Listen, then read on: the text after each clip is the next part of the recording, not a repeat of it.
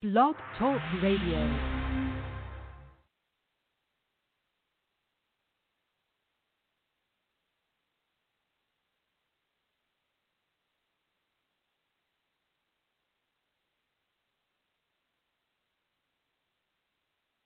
Okay, I got you on there now.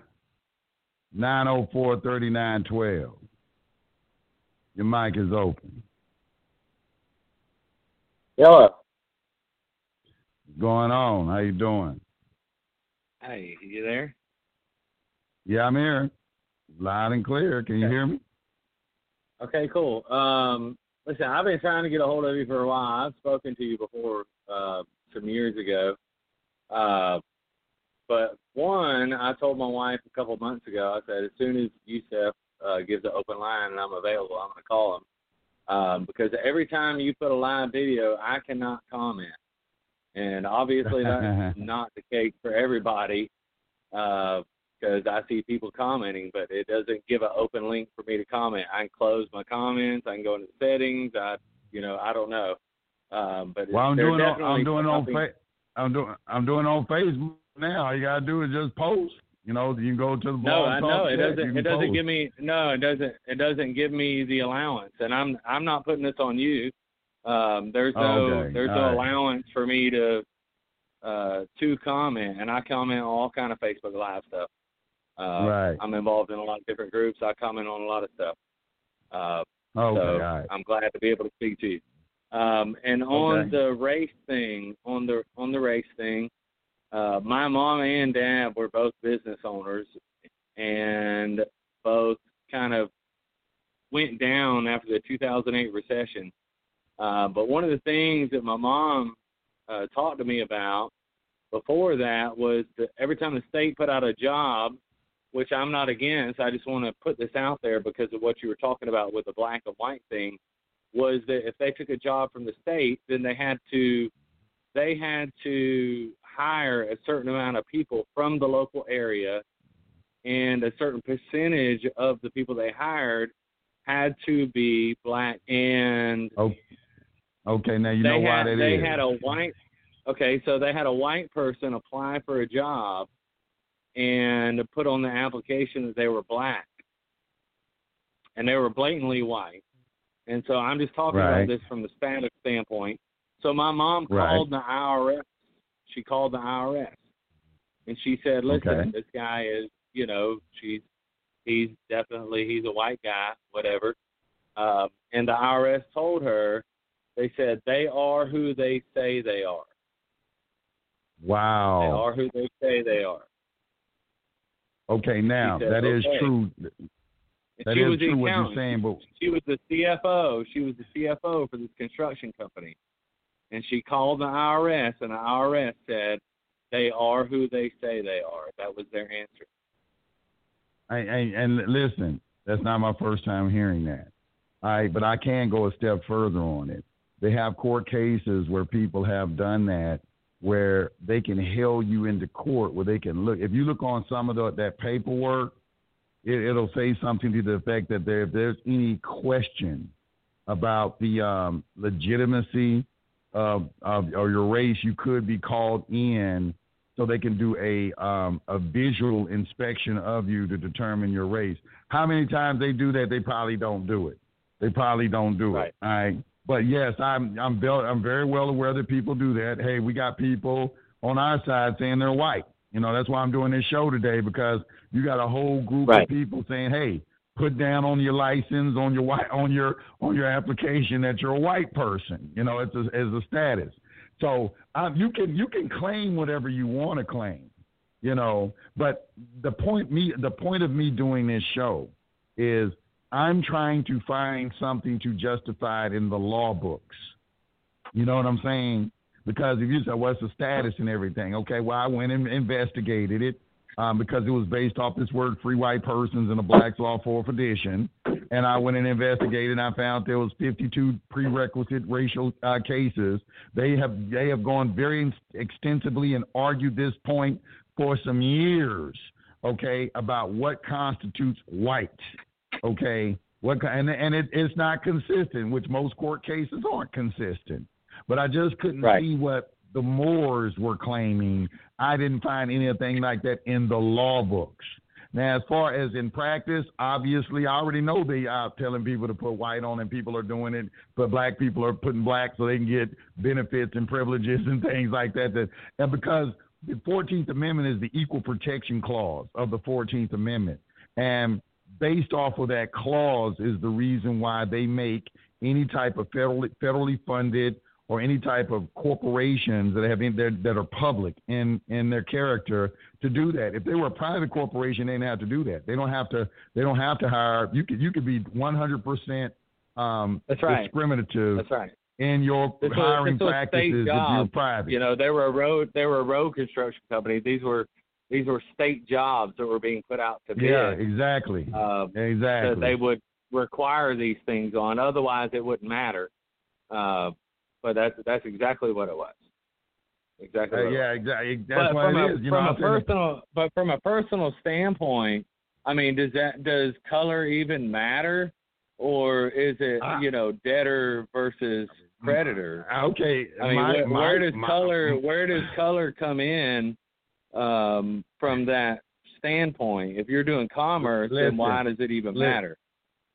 Listen, that is my point exactly.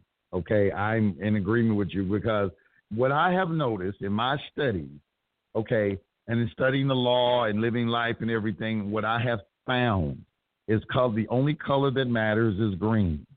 Okay, and I hate to sound like that because people you only think about is money and all of this. And yes, I do not speak negatively about money because I understand the law of attraction, as the Reverend Ike says.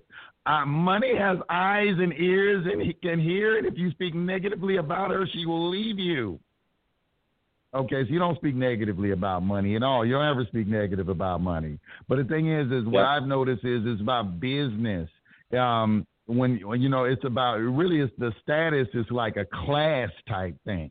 I think that we have not a racial thing. It's a class thing because you have at the top all races of people that discriminate against other people, not based off of their skin color, but based off of their class, if they're poor, middle class, or whatever. You know what I'm saying? Like that right there. Yeah. So that's what I'm thinking. And from what I'm seeing also is that it is it's a business. You know what I'm saying? So it's everything is about business. Everything seems to be about business. It just seems to be about business. That's just my take on it. Now I don't have any does the UCC ever talk about color of skin? No. It only talk about creditors and debtors. That's it. It's all about creditors. Everything about secured party is about creditors and debtors. And I've always made this too. I've always said this. When I came into this, it was the white people was the ones that really established the secured party. They was the ones that was pissed off and understood what was going on with the system, how it was fucking them over and everything. They were the ones that really, jumped all this stuff off. Everybody just kind of jumped on board with it and started studying it and understanding it. But if you look at the early pioneers of all of this information, they even accused us in the posse comitatus. They was trying to say it was a rape, but I got videos from the posse comitatus on my website. They've got members in their organization who are black. They understood. They, what I'm saying. They wasn't like what people are. You go and listen to James Wickstrom speak. He wasn't a racist person. He was telling the truth. He might personally have something against other races. I don't know, but the things that he was saying was true. He was saying it's a corporation, the 14th Amendment, communism. He's talking about the communist socialism trying to keep creeping. How they're trying to destroy Christianity. All those things are true. Those are true things. You're seeing them come into fruition right now. So I never got that. I have never gotten that feeling from it that it is about race either. The UCC is just what it says. It's the Uniform Commercial Code. This is about business. This is not the Uniform Nationality Code. It's not any of those things that they try to ascribe or attribute to it. All right. Most of the people, they do that because they don't read it. I remember the first time that I was ever introduced to the UCC, a Moorish sister, she told me, she said, do not read the UCC. It is dangerous. You can get yourself into trouble. And I was like, what? I can get myself into trouble. And I'm reading it now, and it's just like reading a game of Monopoly. I'm like, what is she talking about? You know, what is she talking about? There's nothing dangerous about this. You know, so what I have found is that people, and I hate to say this, but what I had to learn how to do, it was kind of like this. I'm going to tell you my biggest lesson. I used to repost case citations from other people. And then I later only to find that those case citations were faulty. And that's what taught me early on that, look, when I get a case citation and somebody says this case citation is saying this right here, I go and read it and see if I can find that to justify, okay, is that really what this case is saying? And that's how I got into reading a lot of case law. And a lot of people won't read case law, but case law teach you more about law than any other thing. Reading case law, reading those cases, especially if it relates to trust. So that was my only point. It wasn't even really to deny or say that people weren't right. It was just to say, I know that. I know that. I listen to you all the time. How you justifying it? Yeah, how you justifying it? Yeah, that's all. My point is, where is the justification? Where is the evidence? Because when somebody says something to me, I start looking for it. That's okay. Well, because if I'm going to say it, see, I got a lot of courtroom experience. So I already knew if I'm going to come into this courtroom and say something, I have to be able to substantiate it with law that I can put into the evidence file, okay, for the judge to rule on. You have to give the judge evidence, law, that the judge can rule on. So I'm looking for the evidence to do that with, and even in the construction of my documents, if you're saying that I need to claim nationality and you're putting together nationality documents, okay, that are supposed to have some sort of legal case at all. Yeah, you know, I'm like, okay, well, where is you just reading one definition out of Black's Law Fourth Edition with a limited understanding, and then you're reading the expert commentary, by the way, right? And then you put some that's kind of misleading, if you ask me, because when you read the cases, they don't say anything like what he's saying in that definition. Right, because if you're in a court, you probably came out from underneath the umbrella of your constitutionally protected rights, and that's why you're in the court. It's a commerce. It's a commerce deal. You stepped out of the public. You stepped out of the private and into the public. That's why you're in court. And that's the only thing. All these all-point arguments where people challenge jurisdiction. The only issue is the bond. You know, early on in my career, everybody said go in the courtroom and ask the judge for the bid bond. Do you know you can still do that? Right. Do you know that if you go in there and ask those people from the bid bond, you watch them start squirming and everything, and they I do.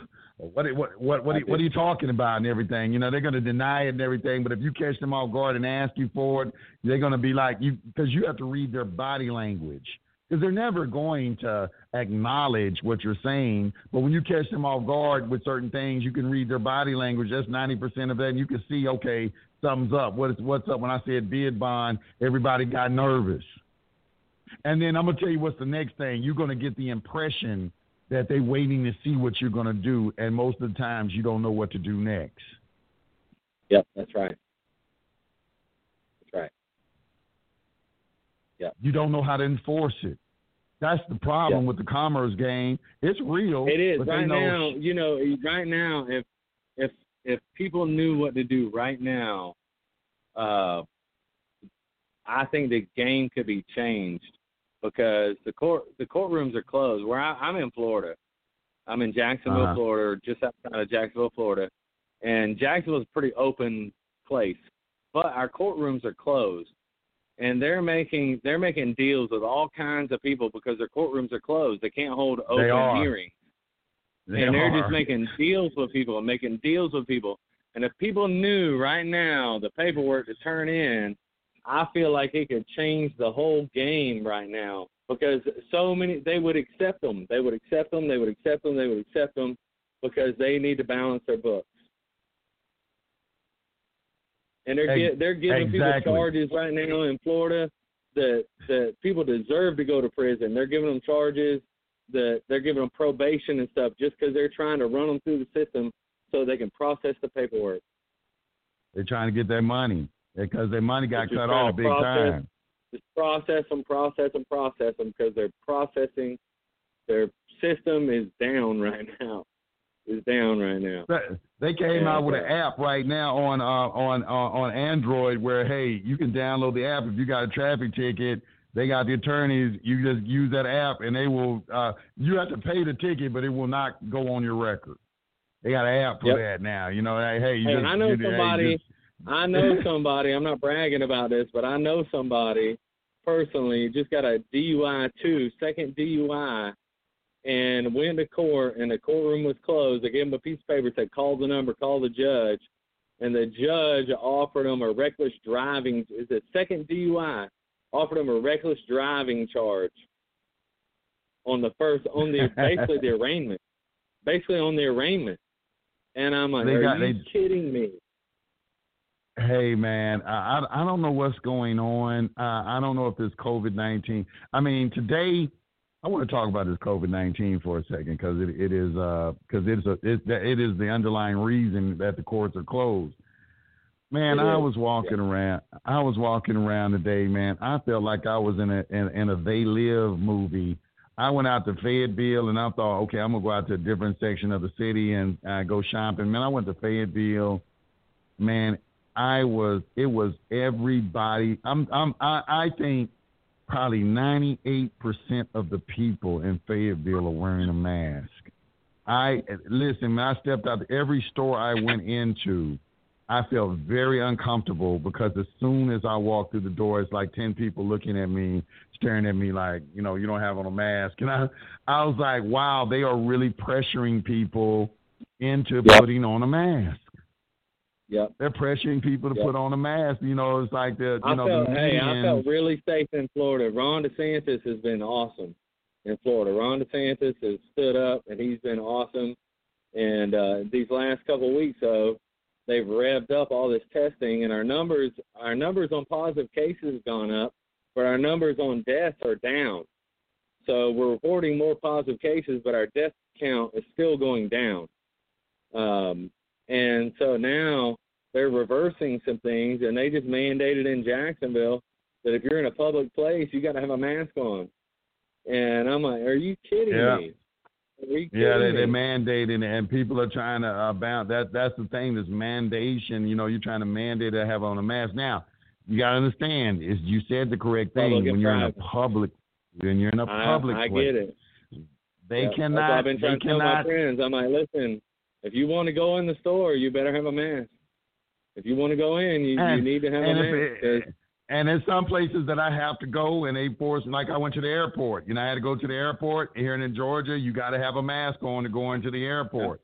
Yeah. I had to go into the airport. I didn't have any choice. I had to put on a mask temporarily to go into the airport.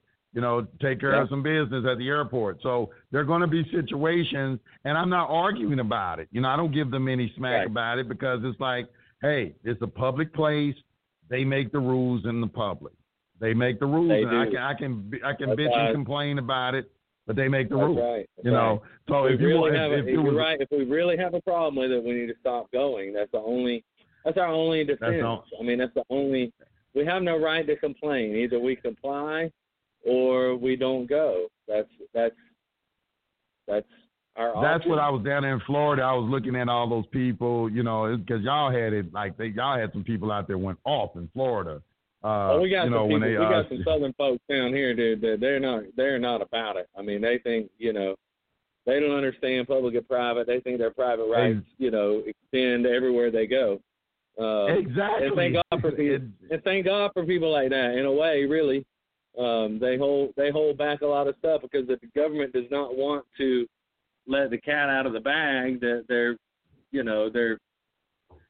their jurisdiction only lies in the public. They don't want to let that cat out of the bag. So thank God for people like the people in Florida, because they push back, and then it forces them, you know, to justify their stance without having to come out and say, hey, we have every right to tell you to put a mask on. Exactly. They do, really. And they do, and you're right. The only push, you know, like when I go into a store now, you know, I walk in T-Mobile and they're like, "Sir, you have on a mask?" And I'm like, I say, you know, I just ain't ordered off of Amazon. You know, 'cause that's right. Amazon. That's right. You know, Jeff Bezos, He's predicted to be the first trillionaire in about 4 years, and I can see why. I really think that Walmart is going out of business. I don't know. Yep. I think they will be out of business. They will. I think they'll be salvaged. I think all business will go to online. I think Sears back in the day had it going on with their catalog for Christmas, and they refocused with credit cards, and then all the credit cards came out, and they quit putting that big catalog out every year for Christmas, and they refocused. Yeah, they should have kept their focus on telephone and online sales, because that's where it's at. But I think they're going to allow it. I think they'll have to. I used to love that Sears catalog. I don't think they can allow Amazon to take everybody over. Hey man, I'm gonna be honest, man. I like the last couple of weeks, and I'm putting together a studio and all this. I like to go into the store. I've been driving all over the city looking for certain things, and man, I can't find it, and I can go right to my computer and go straight to Amazon, and there it is, right there, the thing I was looking for. I know, dude. I've been putting it off for years. For years, people have been telling me, man, you need to be shopping on Amazon, and I'm like, man, I don't like that. I don't like that shit.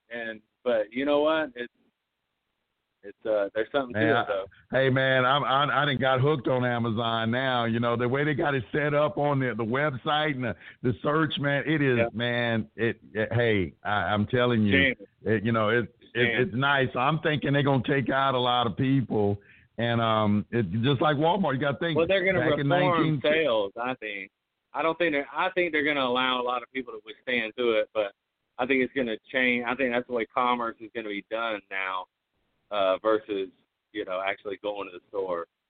But I don't think Amazon's going to be they'll probably be the big dogs probably, but they're not going to put everybody else out of business. They're going to have to allow other businesses. Well, yeah, they can't be a monopoly, but I'm going to tell you. I think I might be wrong, but Didn't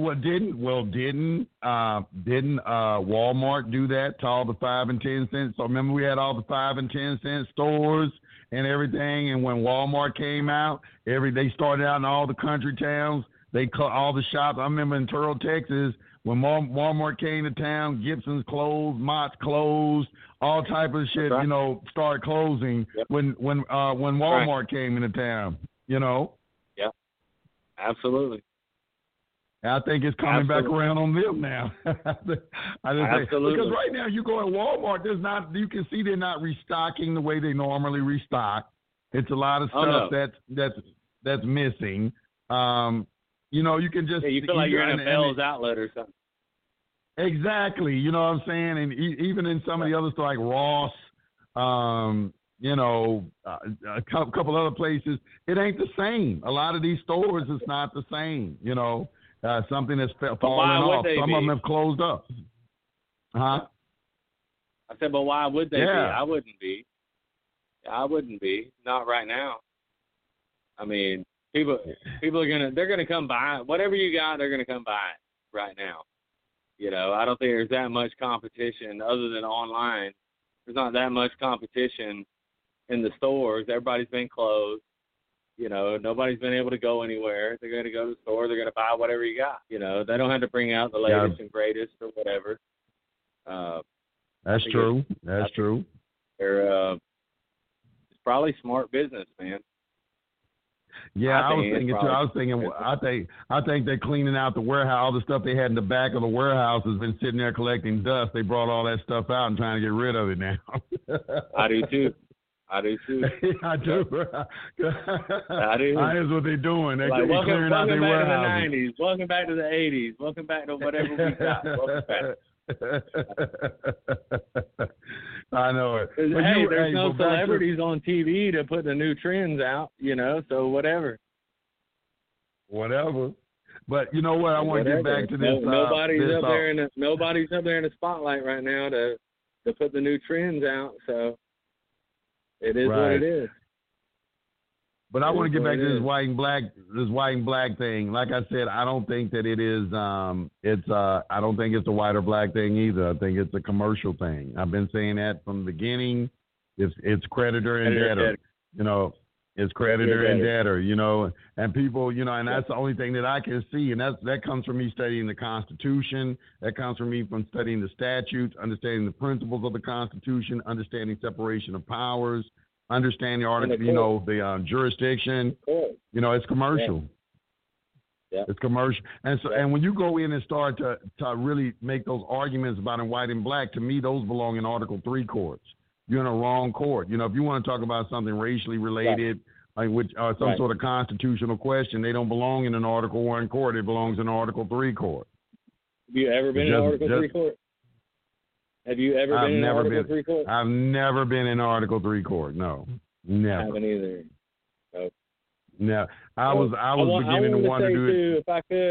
If I could, while I'm on air, I wanted to say too that I have had success a couple of times with creditors, and I am a secured party, but I have not had an issue with a creditor since I've been a secured party.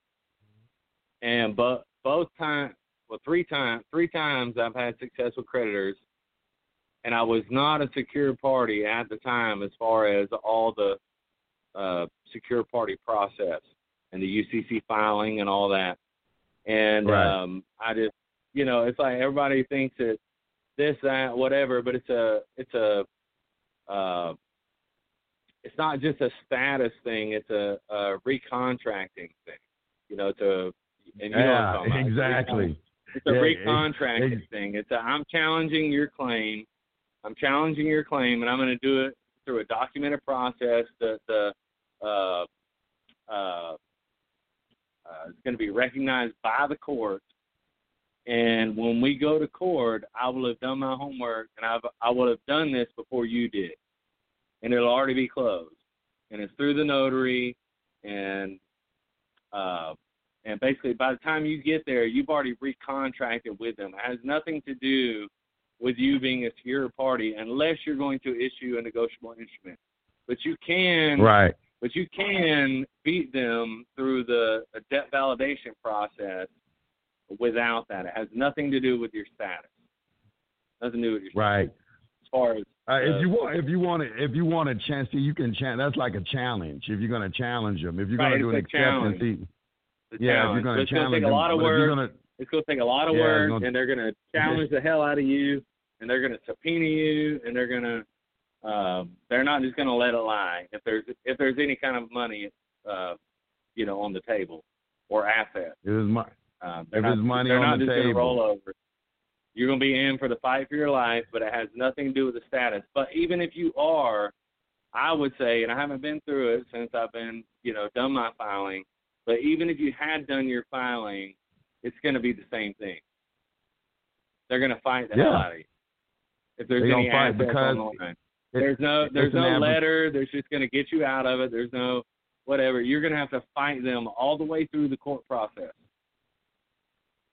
And it's an adversarial proceeding, but you need to also have some sort of something in place. Okay, because this is how I look at it. I look at it as it's an attack on property because of the fact there's no constitutionally mandated money, namely gold and silver, in circulation. Okay, right. I want you to think about this for a second. How is money created? Money is created through lien. Through debt. Even from the Federal Reserve, you have to put a lien on property. Through debt. It's a debt. Okay, so they have to create debt to create money. And they do that by attaching property, a writ of attachment. If y'all know, look up the word attachment. They had to put an attachment on property. And your property is your body, your freedom, your children. Property encompasses a lot of different things. And they are looking to attach that property all the time. And it's attached to that Social Security number. It's that Social Security number, I'm telling you, man. It's that Social Security number. But hey, man, look, while we're on that note, could I ask you a question? Is it unalienable or unalienable? It's unalienable. You can't alienate. You can't alienate your right. But people came up with unalienable. Unalienable. Everything is lienable. Alienation. Yeah, but everything is lienable. Yes, everything is lienable. You can put a lien everything against anything. Is lienable. Okay. They can put a lien a lot of against stuff anything. on is it unalienable or unalienable? But my stance on it is everything is lienable. Well, here's the thing: when you put a lien, when you do a secure party process, you're putting a lien against your property, so you're the first position holder. So it's unalienable in the sense that anybody who comes and puts a lien on your property, they're going to be a junior lien holder. And in commerce, if you have a junior lien and there's a superior lien, your lien can get wiped out. So basically what's happening is you as the secure party, you're just going to the junior lien holder and saying, look, you can't really put a detachment on this property, but hey, I'm a good person. What's your lien? I'll go ahead and pay that for you and everything, so you can go on. It make you whole and everything. But this property over here, you're not going to be able to get it because it's already got a lien on it, a pre-existing lien. That's essentially. And people, if you want to understand it, just understand mortgages. You got a first mortgage and a second mortgage. In a foreclosure, all junior liens get wiped out.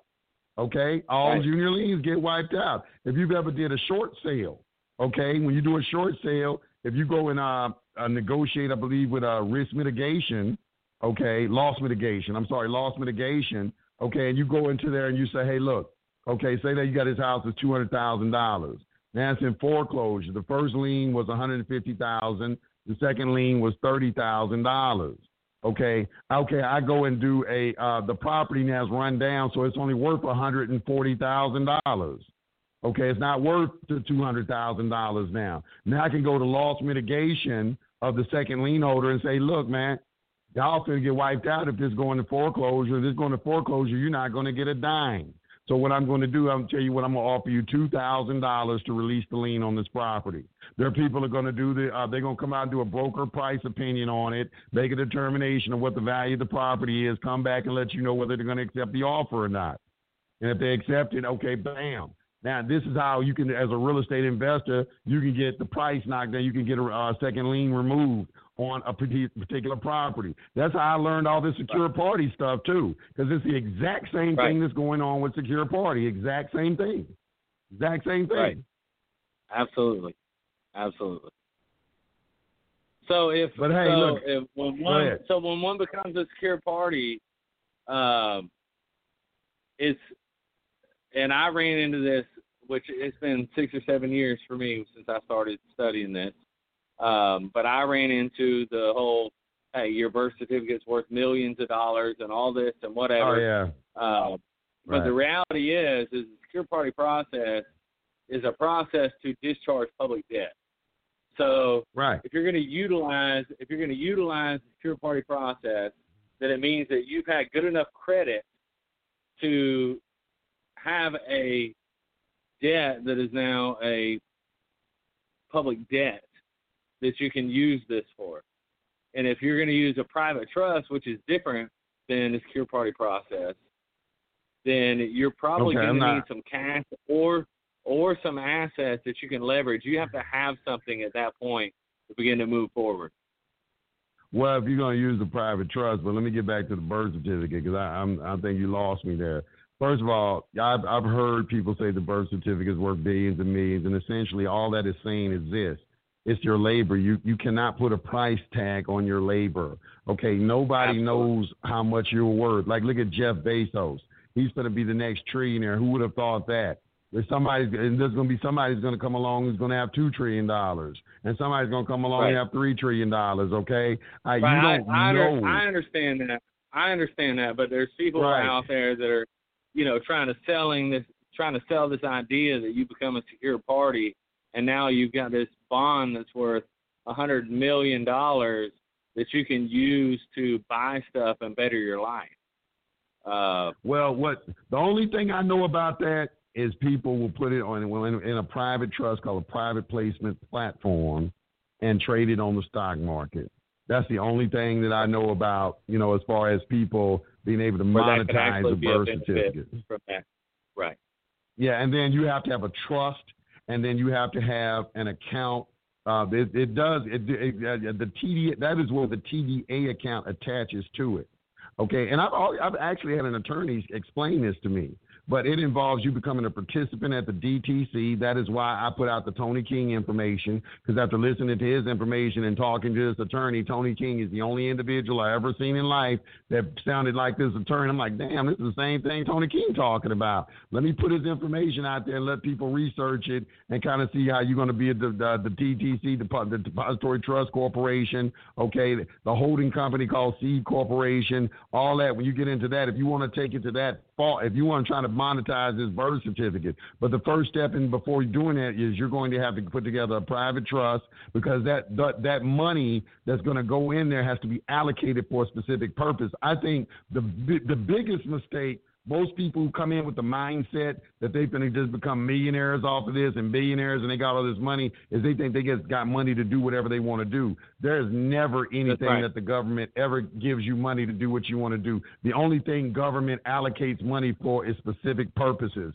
Like you have to have a humanitarian project or something like that. They don't never just give you money just for you to do something with. They give you money so you can go create industry and businesses and create taxpayers.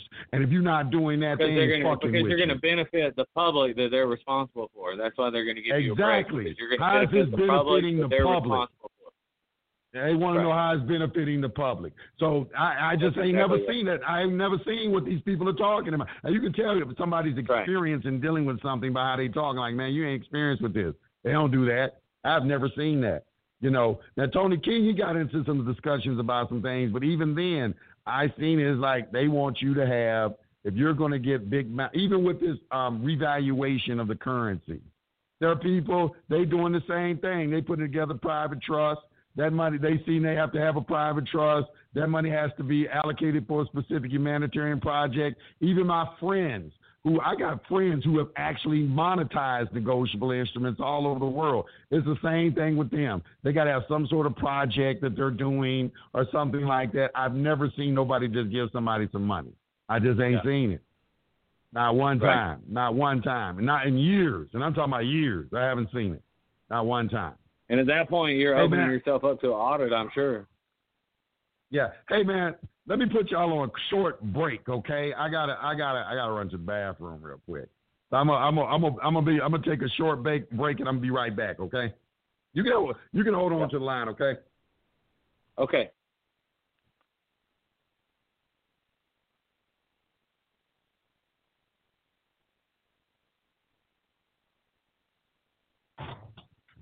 Oh, okay, sorry about that, y'all. Okay, I'm back. You still there? Ain't nobody else called in. Everybody just listening. Ain't nobody else pitched one, so me and you can keep chopping it up. Good conversation. Right on.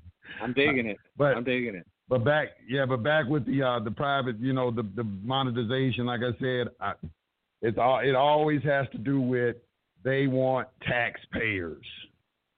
Right. Because they in debt. They in debt. That's all they want. It's all about taxes. Everything is about taxes. Absolutely. Everything is about taxes. At least from what I've seen. If somebody, I'm sure there are some people out there. Every time they get a taxpayer, it's a new surety, correct? I mean, it's a surety. Exactly. Exactly. And they have to. It's about keeping that money flowing into the elite too. The elite, the people who own everything. But hey, look, I got some callers. Am I wrong? I'm trying to tell my friends that, they're like, hey, I pay these people with my taxes, but it's my understanding our taxes go to pay 100% to pay the debt. Our taxes do not go to pay the elites. It's past taxes. It's a bill. It's a bill that we voted for that pays them. When we vote to pass a bill, then it pays for that, and then we're the surety of it. It's not our tax money. Our tax money goes to pay the debt after the fact. Okay, hold on. I'm looking it up right now. Our tax money does not go to the salary of the politicians. It's called the Grace Commission report. That's what you are quoting. It's the Grace Commission report. I'm going to put it up on. I'm glad you brought that up because people need to understand that. Okay, let me just say this. Let me put the link in the chat so y'all will understand this because y'all keep saying I'm a taxpayer and I'm paid with this my taxes. We pay your salary and all of that kind of stuff. Let me and then I'm going to expand on that too. Why that is very important. What you just discussed about taxes. So right here, I'm putting right now. Putting the link in the chat. That's the link to the Grace Commission report. Okay, and you can go and click on that. When you click on that, you go down to page. Go to page. Let's see, I think it's 16, 17, something like that. Let's see. You're a soldier, brother. I think it's page. That's the background. Is this it? Is this the Grace Commission report? Hold on, let me make sure I got the right report. Grace Commission report. Because it was done by Ronald Reagan. Ronald Reagan did the Grace Commission report. Yeah, that was the Senate here. I'm sorry, I gave y'all the wrong one. Let me put this back in there. That was the wrong link, y'all, I gave you. Okay, that was to something else. That was to a congressional hearing. All right, right here. It's on page 12. It says, with 2/3 of everyone's personal income taxes wasted or not collected, 100% of what is collected is absorbed solely by interest on the federal debt and by federal government contributions to transfer payments. In other words, all individual income tax revenues are gone before one nickel is spent on the services which taxpayers expect from their government. So that's why Ronald Reagan got shot, allegedly, is that when he did this Grace Commission report, right after he came out and announced to the public where y'all tax money was going, I think a week later he got shot. All right. Now, let me say this too.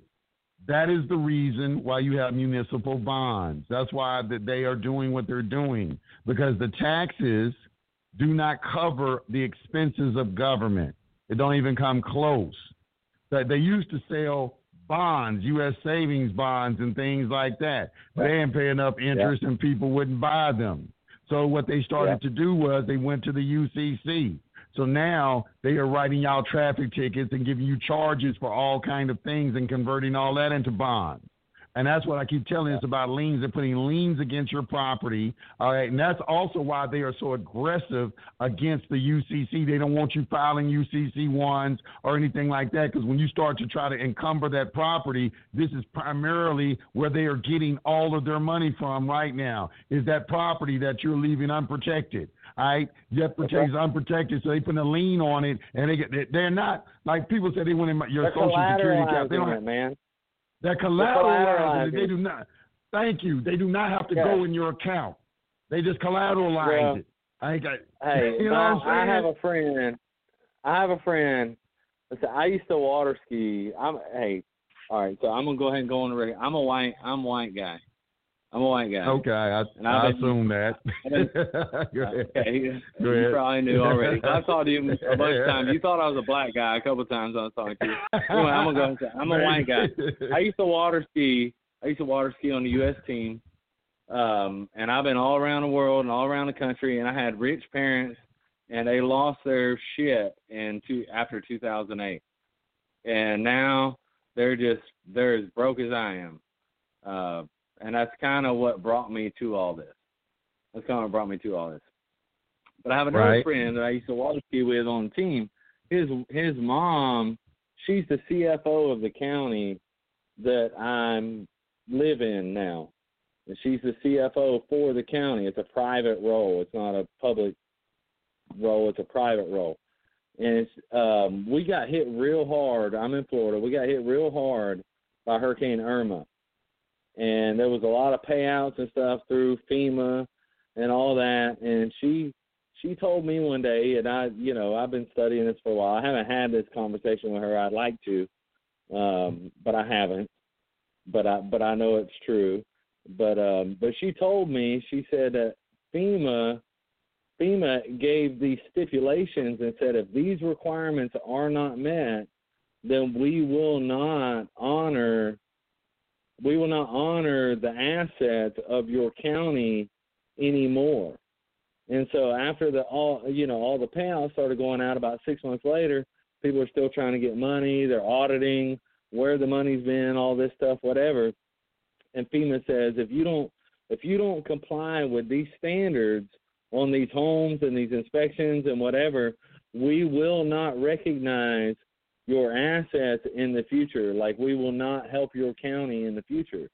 And so it just goes to show you, county is using your assets, your home, your That's right. whatever your county recorded assets That's exactly are. right. The county's using them. And FEMA, when it started getting tight, FEMA said, hey, if you don't abide by these things and these inspections and these whatever, then we won't honor your assets anymore. It's called pledging. Okay, it's pledging. And when you look up pledging in the Black's Law Dictionary, it's essentially the pawn shop. They pawn all of our stuff and put it in the pawn shop in order to keep functioning. Okay, that's what receivership is. You in bankruptcy. Right now, the United States is in bankruptcy. So they're in receivership, so they're allowed to keep functioning in order to, service their debt.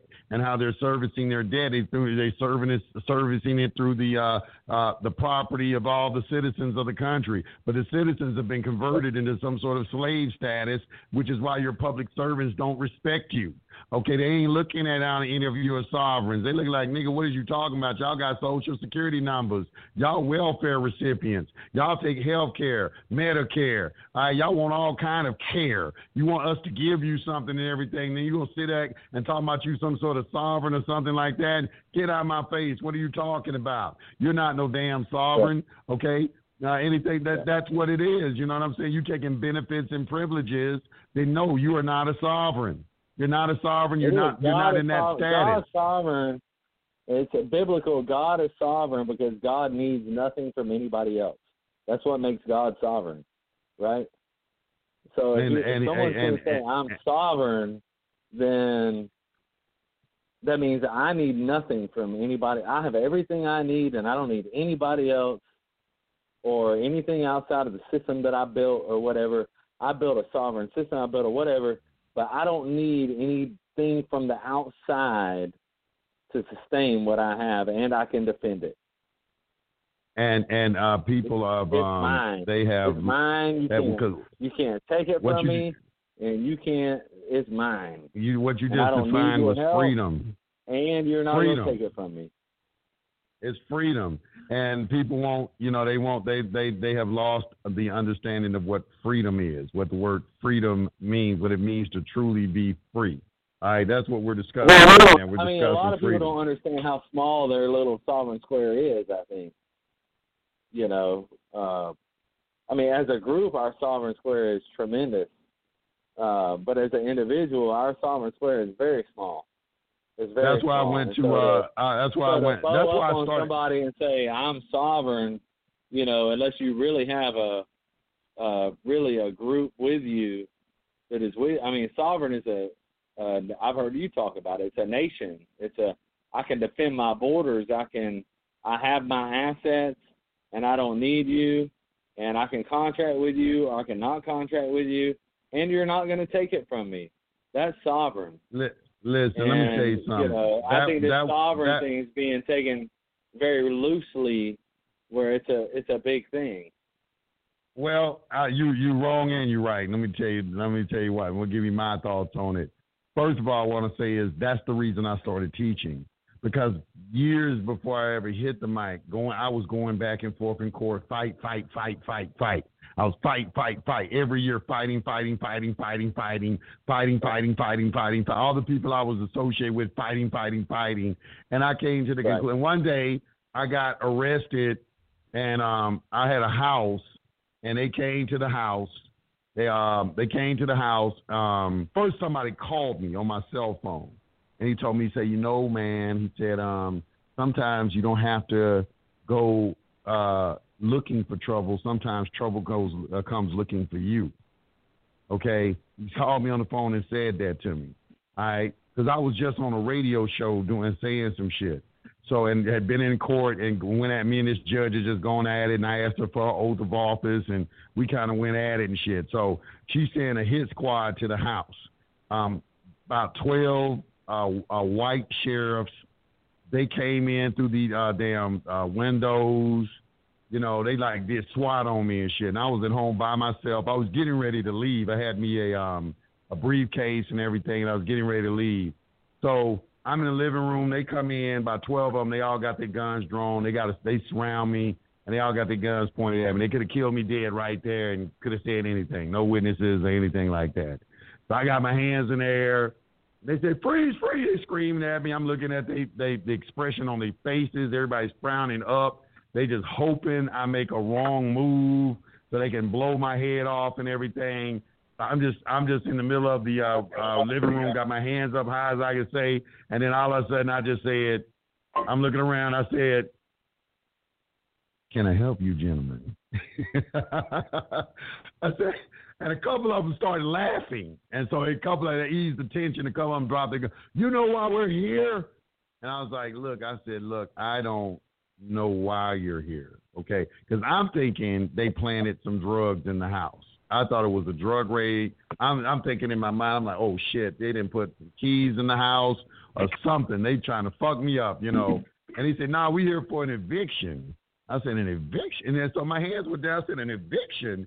I said, wait a minute, hold on. I said, you don't have, you know, I said, well, let me see your paperwork. He said, we don't have to show you no paperwork. I said, well, I'm not going anywhere till you show me some paperwork. So they arrested me for obstruction. Planted a whole bunch of charges on me and shit like that. And after that day, that's when I decided I was going to start teaching, because I saw that me by myself was not enough. They can take me and hide me. They, you know, no matter how ballsy you are, you know, they will take it there and threaten to kill you. You know, they'll threaten to kill you and everything, you know, and lose your life. And that's what I say. I say, you know what? More people got to know about this. And then this is the next thing I had to do. I had to say, okay, well, if I'm going to teach a lot of people, I'm going to have to be thorough and a motherfucker, because there are people out there saying that, oh, this is some bullshit, what you're saying. All right, y'all some fucking sovereign citizens. That's that sovereign citizen shit that you want to talk about. You know, all that. So I was prepared for all of that. I said, okay, all right, but you dealing with somebody. I've been in court. I know how to read case sites. I know how to do this. So I'm gonna be thorough, and I'm gonna show it. I'm gonna expose this shit, and I'm just gonna teach people. But so we have a whole bunch of people out there that know this, and once it reaches capacity where enough people know and they can start asking questions, then we can change some things. And this type of thing with this COVID-19 is the exact type of situation where it is necessary to know this kind of knowledge. This is exactly what this kind of knowledge is built for. Because now it comes to the forefront. Well, where is your status? You know, you have to. You need to understand. It's like 9/11 all over. It's like the Patriot Act, Part 2. Right now, exactly. You know, 9/11 happened. They passed the Patriot Act, you know, because everybody was all, you know, in an uproar over 9/11. They passed the Patriot Act. They took so many rights, and it's like, the way I see it, this is the Patriot Act Part 2. This is the second round, round 2. Let's go. The Patriot Act, and the people in the midst of fear. Let's take as many rights as we can. Listen. These people know. Hey man, look, I gotta go to another call. I got some callers in the lit up. I appreciate your time and everything. All right. Well, thank you for talking to me, buddy. I really do. Hey, no problem, man. No problem. Let me take some real more quick calls. On the COVID-19 thing. My mom that was the construction lady, now she's an insurance lady, and so she told me the other day, anybody who takes a COVID-19 test, and it's no bullshit, you can look it up. She works in Florida. You can look it up. Anybody that takes a COVID-19 test is ineligible for life insurance, whether they come back positive or negative. So you can look that up. You can look that up on your own time. But that's what's going on. Wow. That's what's going on. Thank you for that. I'm going to check that out. All right. Check it Appreciate out. it, man. Appreciate it. Now, that was some shit right there he just said. You know, I got to do some research on it, but it makes sense. It makes sense. I got to look into that. If you are taking the COVID-19 test, you're ineligible for life insurance. Got to look that up. Let me go to 720-0894. Your mic is open. You're on the line. What's on your mind? What's up, big guy? How you doing? Hey, what's going on, man? I'm doing great. What's happening? Yeah. Hey, I've been following you for a while here, and this is Jerome Brewer, and I first came across you with Eric John Phelps. I was kind of, I started my my research back in 2008, and he kind of led me to you, but and then. So basically, the reason why I'm calling today, my man, is because I never really paid attention to what my father was telling me about becoming a felon and being outcast in society and all that extra stuff until I got older, had a family, had a wife, had these struggles, and I just wasn't able to overcome these things. And I hate to be that kind of person to call up and, because I've seen you, I love how you handle yourself. I love how you, the whole program and everything. And how you educate everyone. But my thing is I'm not looking for a way out, but I am certainly trying to change not only my future, but my current life and situation as it is, because I have 3 children. And, as a man and as a black man, you know what I mean? I feel like, especially with the stuff changing in how it is now, nowadays, behind the whole thing with George Floyd and all that extra stuff, as a black man, there's duties I have to uphold, and it's going to be very hard to do that with that stigma or that status of a felon. And no, it's not. Change. No, well, let me say this. Let me give you my story. I don't know if you heard my story. Okay. I'm a felon. Yes, sir. I'm a felon. Okay. All right. Yes, sir. Now, what happened to me when I came out of jail? I went through that shock, too, of being a felon. I had heard about it, but I didn't really understand the significance of it. Probation officer, you got to go get a job. I'm trying to go get a job. I'm trying to change my life. I don't want to go back to prison or anything like that. I want to do the right thing now. I'm like, okay, I'm glad I'm out. All that's behind me now. As I'm going to take a new life. I'm going to do the right thing. All right. So the probation officer tell you, well, you got to tell everybody that you're a convicted felon and just let them know that they're going to get some tax credits, if they hire you. Okay. That's the bullshit that they tell you, when you go out. So I'm putting out, going applications. So my first place I go to, I put in the application. I had to take a test. And I scored higher than everyone on the test. And they called me, we are so happy you scored so high on this test. We want to call you in for a second interview. I come in for the second interview. They looking at my resume, and they said, well, everything looks great, but we just want to know, what are these gaps in your employment? Where have you been for the last 5 years?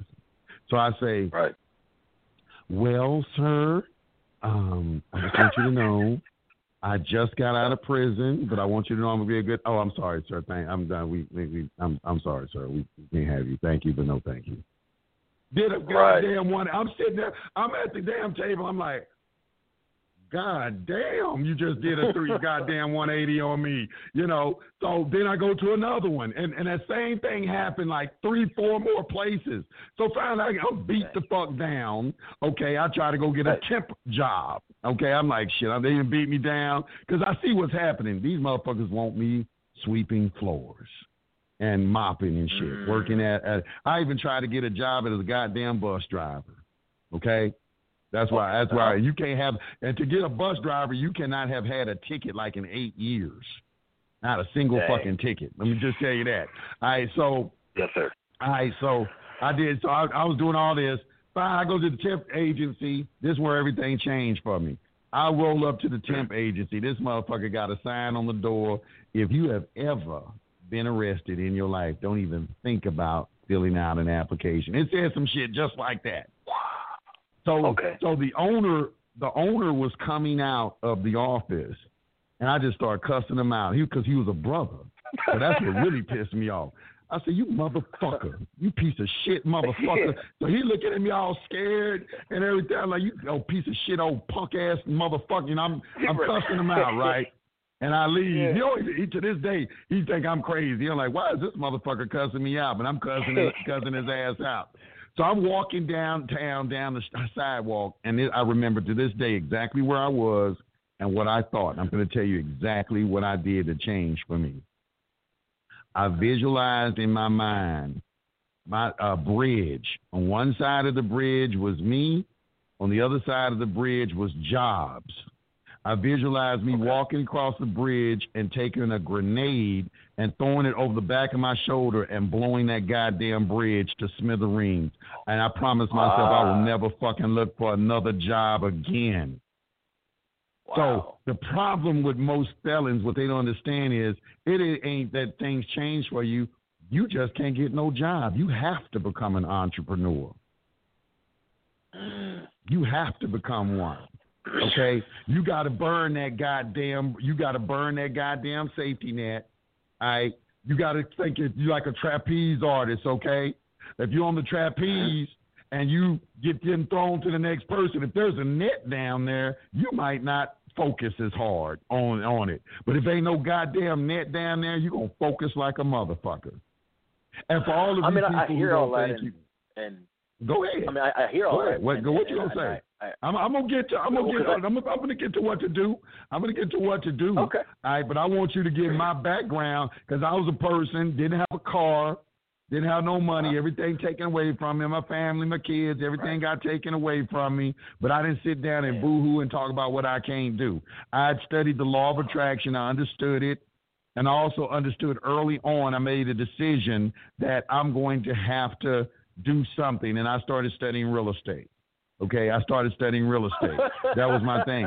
So for you to sit here and say how you going to change your life as a felon, I got all of my friends, every friend I got who's a felon, they all got their own business. Motherfuckers making money. I ain't around no broke niggas, and most of the people I'm associated with, they all got records and shit like that, and they all got money. If you would meet them, they wear suits and shit, and you meet them, you would never think that they had ever been in prison. Felons. Right. You would never think that. Okay, so that right there is I can't fly with that. When dudes be telling me and shit, you know, it's hard out here and things like that. Man, look, what I did, okay, I'll tell you exactly what I did. I was enrolled in school. I was going to school, and I had a 4.0 GPA. And what I would do is I went to school in the day and night. I'd take a full course of classes. All right, I was going in the day and the night. And I'd go to school 8 o'clock in the morning, get out around 10:30, 11, and then I start walking the neighborhoods, writing down all the addresses from houses because I had been studying about flipping vacant houses. Because I picked what I was going to do. I'm like, okay, what am I going to bird dog? Am I going to wholesale? I don't have no money. I don't have no money. I can't really wholesale, you know, and shit like that. What can I do? The only thing left for me to do was basically flip these damn vacant houses. Call it bird dogging and whatever, you know. So to do that, I had to first study after repair value, and I had to learn how to do comps. How I learned how to do comps, I didn't have no money. Fair market value. So what I would do is I would call all of the contractors, and they would give free estimates. Everybody was giving free estimates. So I have a house on the contract. I said, you know what? I need to check and see if it's a hazmat issue on here. Call somebody in a free estimate. When he called, I call a roof man. Call in and get a free estimate. And so when them guys came out, if they went up on the roof, guess what? I went up on the roof with them. Man, now show me what you're talking about, man. What y'all be looking at up here on the roof and everything. You know, what you're looking for is blah, blah, blah, blah, blah, blah, blah, blah. You know, HVAC, kitchen, bathroom, all that right there. Going into Home Depot, pricing shit, getting all that everything. I got to the point I could drive through a neighborhood and look at the fucking house and tell you how much it was worth. I didn't even need to motherfucking go and get a comp on it. I said, okay, this neighborhood over here, that right there, that's about and I'd be pretty close because you get so good at doing it to a point you get close and everything. All right, so now after you learn how to do after repair value, you determine you got to study. The next thing I had to study was negotiations. You got to learn how to negotiate, okay? And the key to negotiation is he who names a price first loses.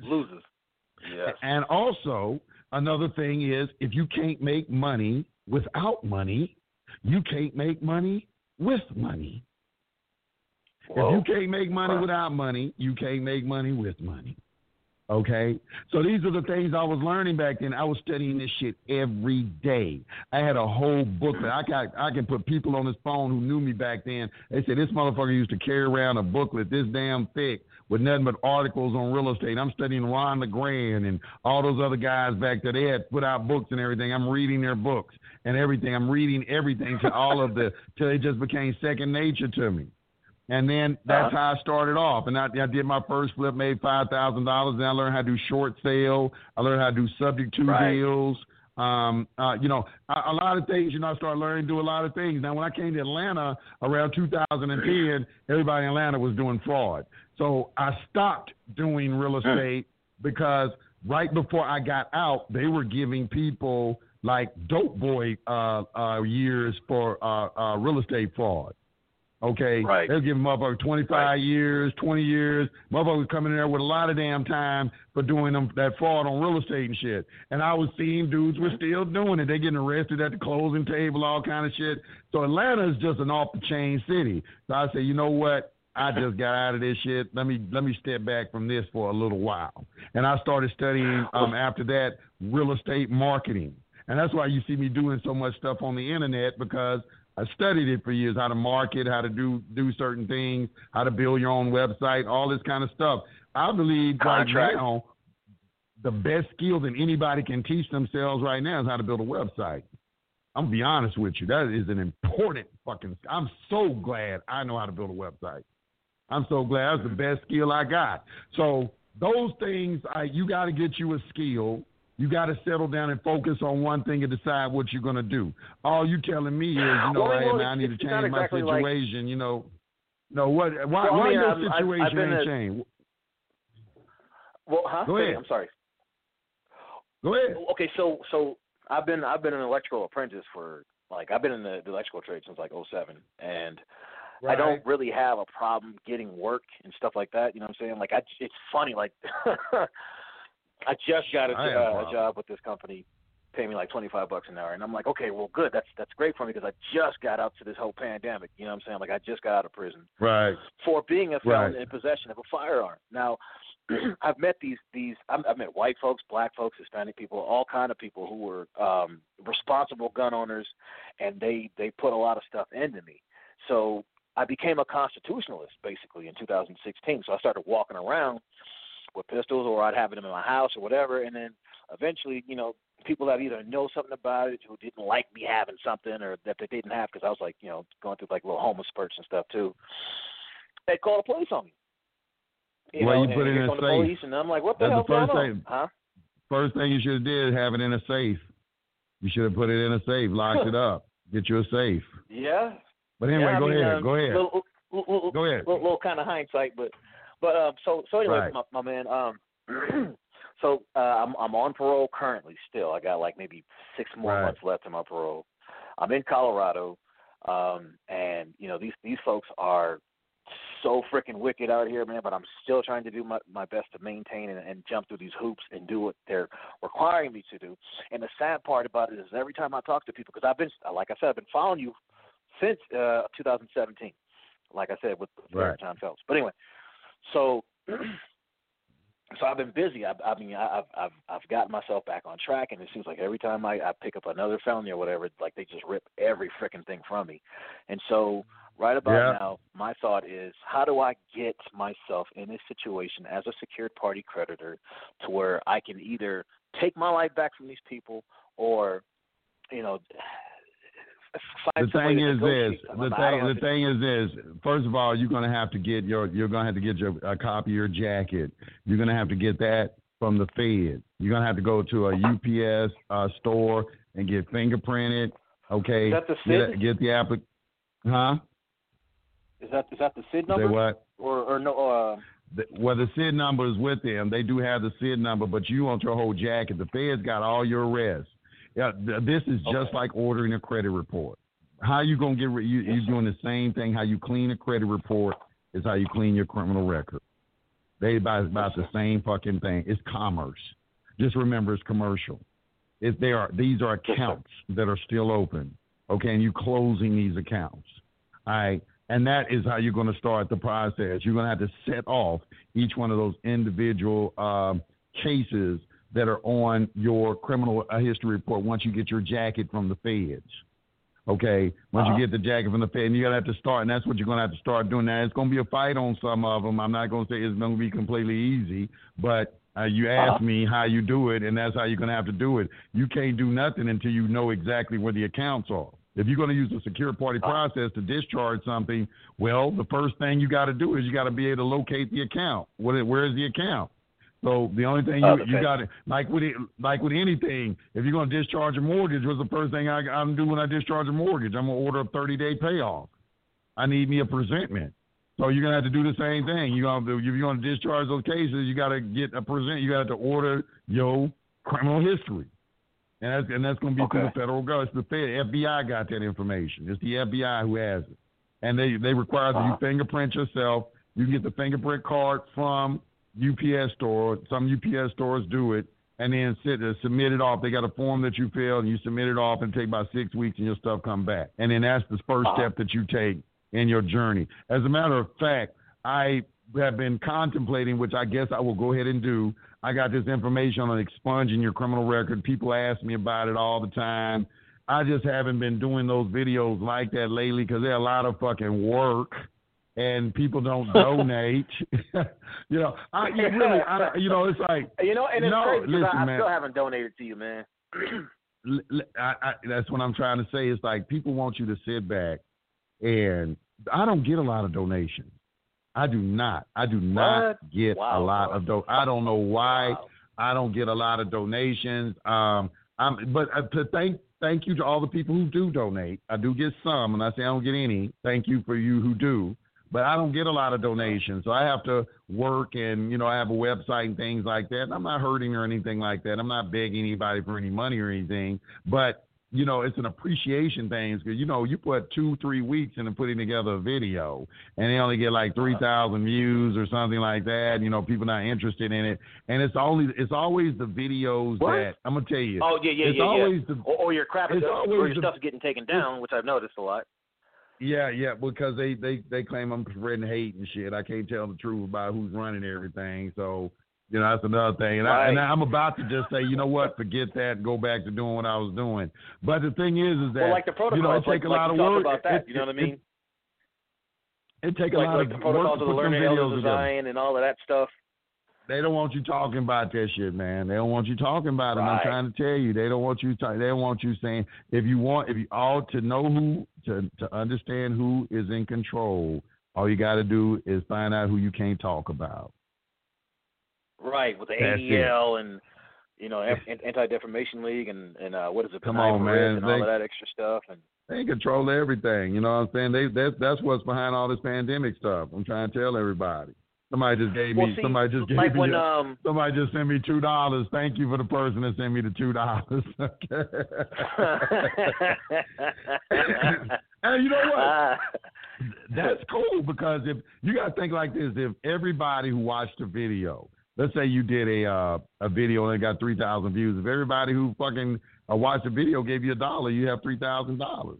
It's not like $2 is a bad thing or anything like that. It's just that more people say, give $1. Hey, $1. If everybody gave $1, go on your Cash App, send $1 and everything, that would motivate a lot of us to make more stuff because you're like, okay, I made $3,000 in donation. Shit, let me spend 2 weeks making this video, put this information out for them. But it's an appreciation thing. You're like, damn, I don't really think they're because I'm going to tell you what happens. This is what happens. The videos that you spend all the time on, people sleep on. Watching. The videos the one that you're making, Yeah, the ones you just kind of like, I'm going to put this out and you ain't really thinking about it. That's the motherfucker get 300,000 views. You're like, because when I put out that how to sign your signature without liability and the on the one on the passport, I kind of like was just kind of like, I wasn't really focused on it that tough. and them videos just took off. You be like, God damn, this video took off, And so, you don't ever know what people are going to, I guess that's with anything. You don't know what's going to be a hit. But, the work you put in it's a lot of work going that stuff. That's all it is, a lot of work, man. I got to read. First of all, I have to read the entire book. Like, because with this thing with expunging your criminal record, I'm going to read the entire book. I'm going to transcribe it because I believe people should see the words on the screen as you're reading, because the biggest problem I see is people refuse to read. That's a big issue. People will not read. They want you to read for them. They want you to do everything for them. I'm not doing shit for you. You're going to have to do it yourself. But you say that a lot. You say that all the time, and people are watching your videos, and for some reason it seems like even if you put it in damn near every freaking video, they still are not motivated to read. They ain't so, and it's crazy because, like, listen, that's why I started reading for them, because we're in a different time. People don't have time. I understand that. Audio books are real big. So I said we need audio books with this stuff right here, professionally done audio books, and that's what you've done. And that's what you've done with the videos. Yeah, exactly. And I promise you, I know this is a private situation, and I can't be just like going out there telling everybody all the stuff that's private. But, when you find yourself in a debate, or not even a debate, but just like a kind of friendly conversation with somebody about these type of things, when they act like they don't know, like they're oblivious to what the heck's going on. And then you're like, well, here's what's going on, and you start laying it out to them. And the first thing I do is I give out resources to where they can find out this information myself, and your name's usually included. And like when I was in prison, or if I was in jail or whatever, going to prison or whatever, I would actually write down this list to get these people on the same page. It would be about like 30-something people long, and your name's in there. And in terms of people talking about the secure party creditor process, you're the only person that I recommend. Usually, period, because I know who's out there, and I'm not going to say their name, but I know who's out there. It's just I'm more confident with your, I don't know if I could call it services, or your work. You know what I'm saying? So that's where I'm at, and I've been trying to turn my mother onto it. I've been trying to turn my cousins onto it. I've been trying to turn my sister and my brothers and all onto it. And my mother's listening enough. Like, she's trying to figure out, well, what's up with this birth certificate authentication process? And I try to explain that to her and try to help her out with that. But anyway, so my whole thing is, and here's probably the main question I really need to ask you, since I do have your time, because it's hard to get a hold of you. Okay. Go ahead. Well, that's why I do this open phone line, so people can call and ask me questions. But go ahead. Right. And this is not to discredit you in any way, shape, or form, but by me saying that, and I do apologize if it sounds that way. But is there because I've been to your website, I've been to the private side solutions, and I'm like, okay, so I see the packages that's there. Nothing's wrong with any of those prices. Those are pretty good prices, I think. I'm just like, well, sadly enough, I mean, I could catch on to what's being taught, but again, there might be some babysitting or some hand-holding to some stuff I don't understand, and I don't want to burden you, but I definitely need your help, and I do respect and understand that. Okay, so you want a consultation? You want a consultation, basically, one-on-one consultation? Is that what you're saying? Or you want me to do a webinar? You want me to do a webinar? I probably should go. No, go ahead. I'm sorry. What did you say? No, well, I'm saying I'm pretty much oblivious to the process.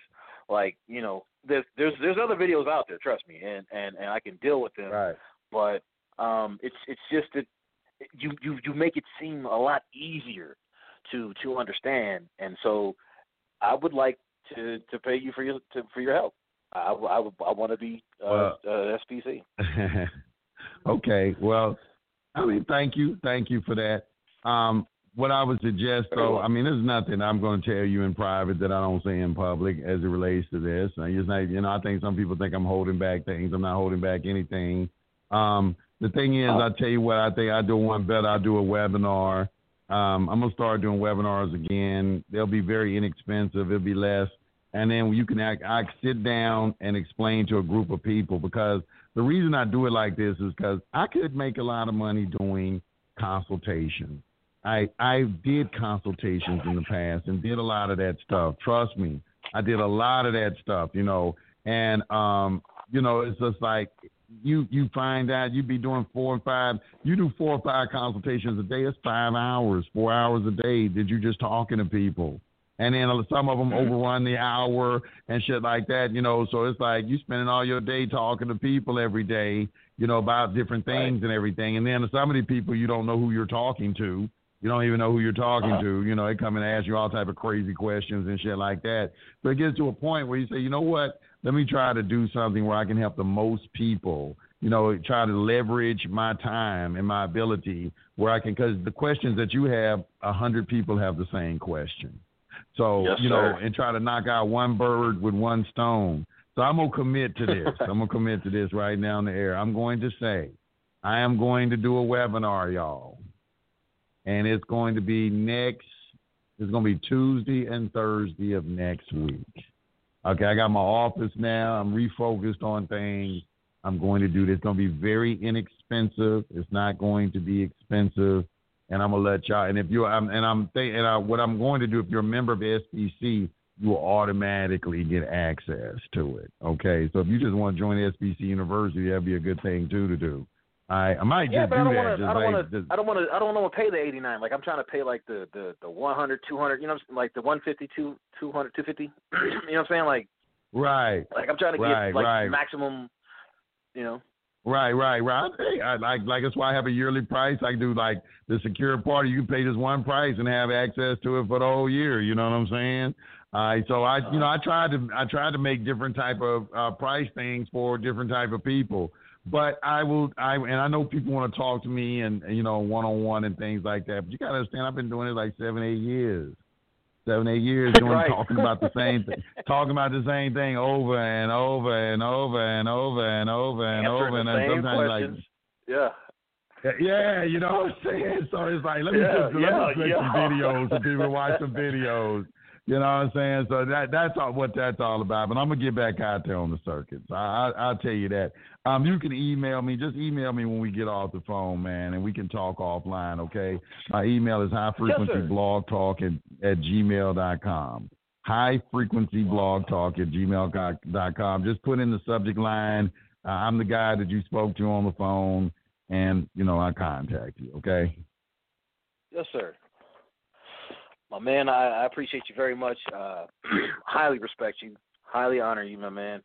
And Thank you. I'm always on there. I'm always putting like I don't care however I can help you out. If I'm putting up a thumbs up on the video, if I'm sharing the video or whatever, I'm vested in your tutelage, and I really wish that people would be able to put their own opinions and BS aside and just kind of get to this one point where we can accept the realities that we're dealing with on a daily basis. And I look at you like a big brother, man, because anybody who comes in the form of liberating people, you know what I'm saying, deserves to be regarded with some honor. You know what I'm saying? So I see you've given a lot of yourself. I see how you're you know what I'm saying. Even when you're shining, you're doing it to be an example to people. You know what I'm saying? Yeah. Like, people can be like, oh, he's done. He just, who gives a shit about all that, man? Like the man is living the way we're supposed to all be living. You know what I mean? We can have that. Thank you. What's popular, because it's like, I'd be like, damn, I've been working like 15 years. I can't buy a gold chain. Right. I can't buy a damn gold chain. Ain't nobody crying to. but ain't nobody crying to 50 Cent. Ain't nobody crying to Dr. Dre and Eminem and all that. You know what I'm saying? Ain't nobody doing none of that.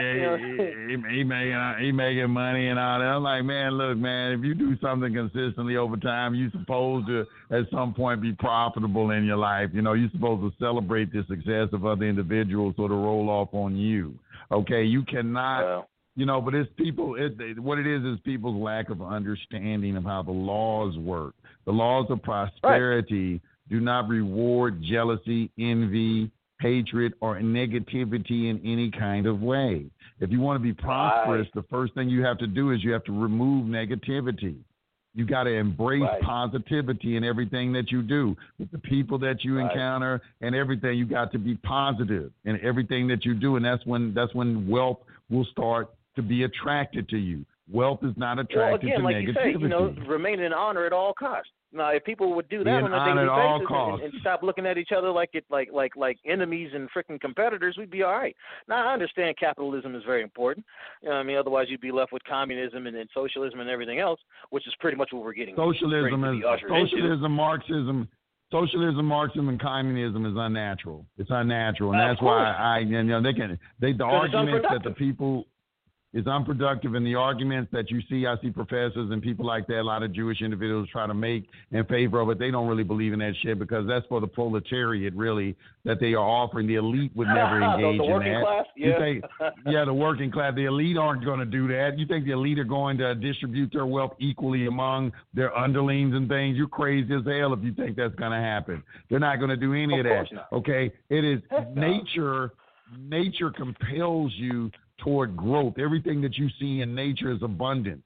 Okay, so if you're trying to restrict that abundance and everything, that's an artificial construct that somebody's trying to foist upon you. Somebody's trying to foist upon you their ideals of how you should live your life. That's a fucking demon. Okay, anything that infringes and encroaches on freedom of the individual and everything, you're a fucking demon. And that go for them 3 women on that Black Lives Matter and all of that who just admitted that they Marxists and everything. Y'all still sporting these Black Lives Matter shirts and everything because you don't even know what you're being involved in. I just said Marxism and communism, and most of y'all don't even know what that means. No, they say they well trained in it. And you can look at Adam and see that they are against nature. Look at what they're doing now. They don't want you breathing air. It's anything. Well, you got to think about like the Jesuit orders. It's just like the Jesuit order. Like they do anything to conform to whatever the society that they're trying to conquer in order to blend in. Kind of like that informant that was pretty much infiltrating Marcus Garvey's movement to get him tried for or convicted for tax evasion. They just want anything. You know what I mean? So it's a communistic view to destroy a structure, a people, and to put some sort of monopolizing control over them so that person can benefit from every freaking move that they make. Now, it's just like slavery to me, but then again, you look at these people, they're talking about Black Lives Matter, and it does, but then you get organizations like the Bill and Melinda Gates Foundation and freaking, what's the other one, the Clinton Foundation, and so they take this movement, and they want the masses to believe, kind of like the Federal Reserve Bank. You know, they take the name, so since it sounds like Federal Reserve, you think it's actually some kind of federal entity when it's not. And then here's these Black Lives Matter people, you know, Black Lives Matter, but they don't realize who the hell's funding them and why everything seems to be so convenient. And black folks ain't never had enough money to make shit convenient. So anyway, I'm sorry to say it that way, but you know what I'm saying? Like we don't do that. George Soros is Jewish. Everybody who's been funding or even involved in this, who's been in control of this, has been Jewish. And that has just been my point. To point out to people is our people aren't paying attention to that fact. When I tell our people that, they give me this blank look. I say, everybody telling you to wear a mask and doing all this stuff is Jewish, and they give me this like this little blank stare, like, and I'm like, and so I'll be like, you know what? Why do you think the Pope wears a yarmulke, my man? Even the Pope wears a yarmulke. Exactly. And here's the thing, I be thinking, I say, man, you know what? I do really believe that, when the Anunnaki came here, they said they made the Lulu Amalu, which are the primitive Lulu Amalu? So the Lulu Amalu. It means primitive worker in their language. Or they also call us the blackhead being. And these are these beings that were created to do slave labor. And I am just of the thought that I just think that there are some people who are content being slaves. And even Harriet Tubman said it. Harriet Tubman said it. She said, I could have saved more people. Freed more slaves, 1,000 more, if they knew that they were slaves. If they would have known, if they knew that they were slaves. Yeah.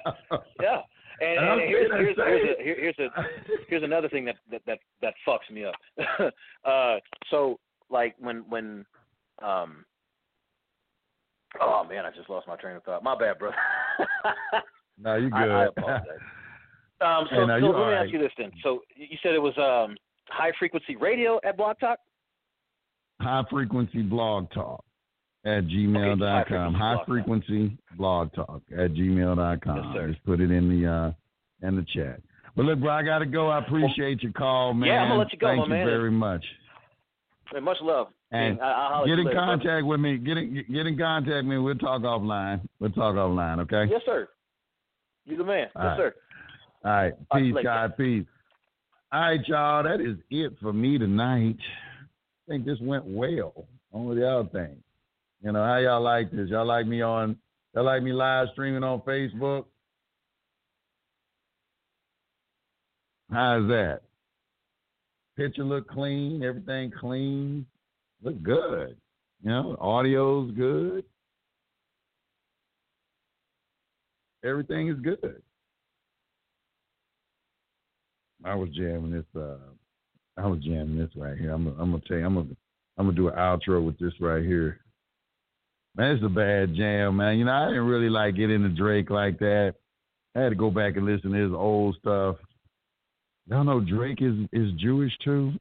Maybe they really are like the superior people or whatever. My man is jamming.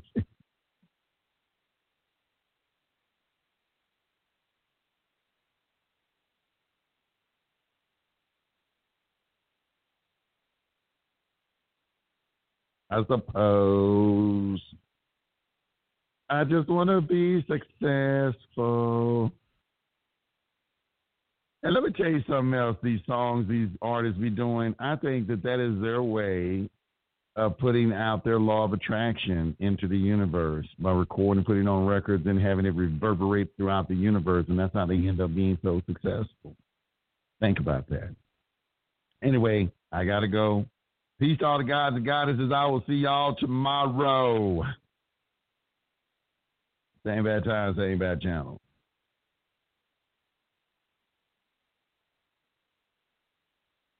Be successful. I just want to be successful. And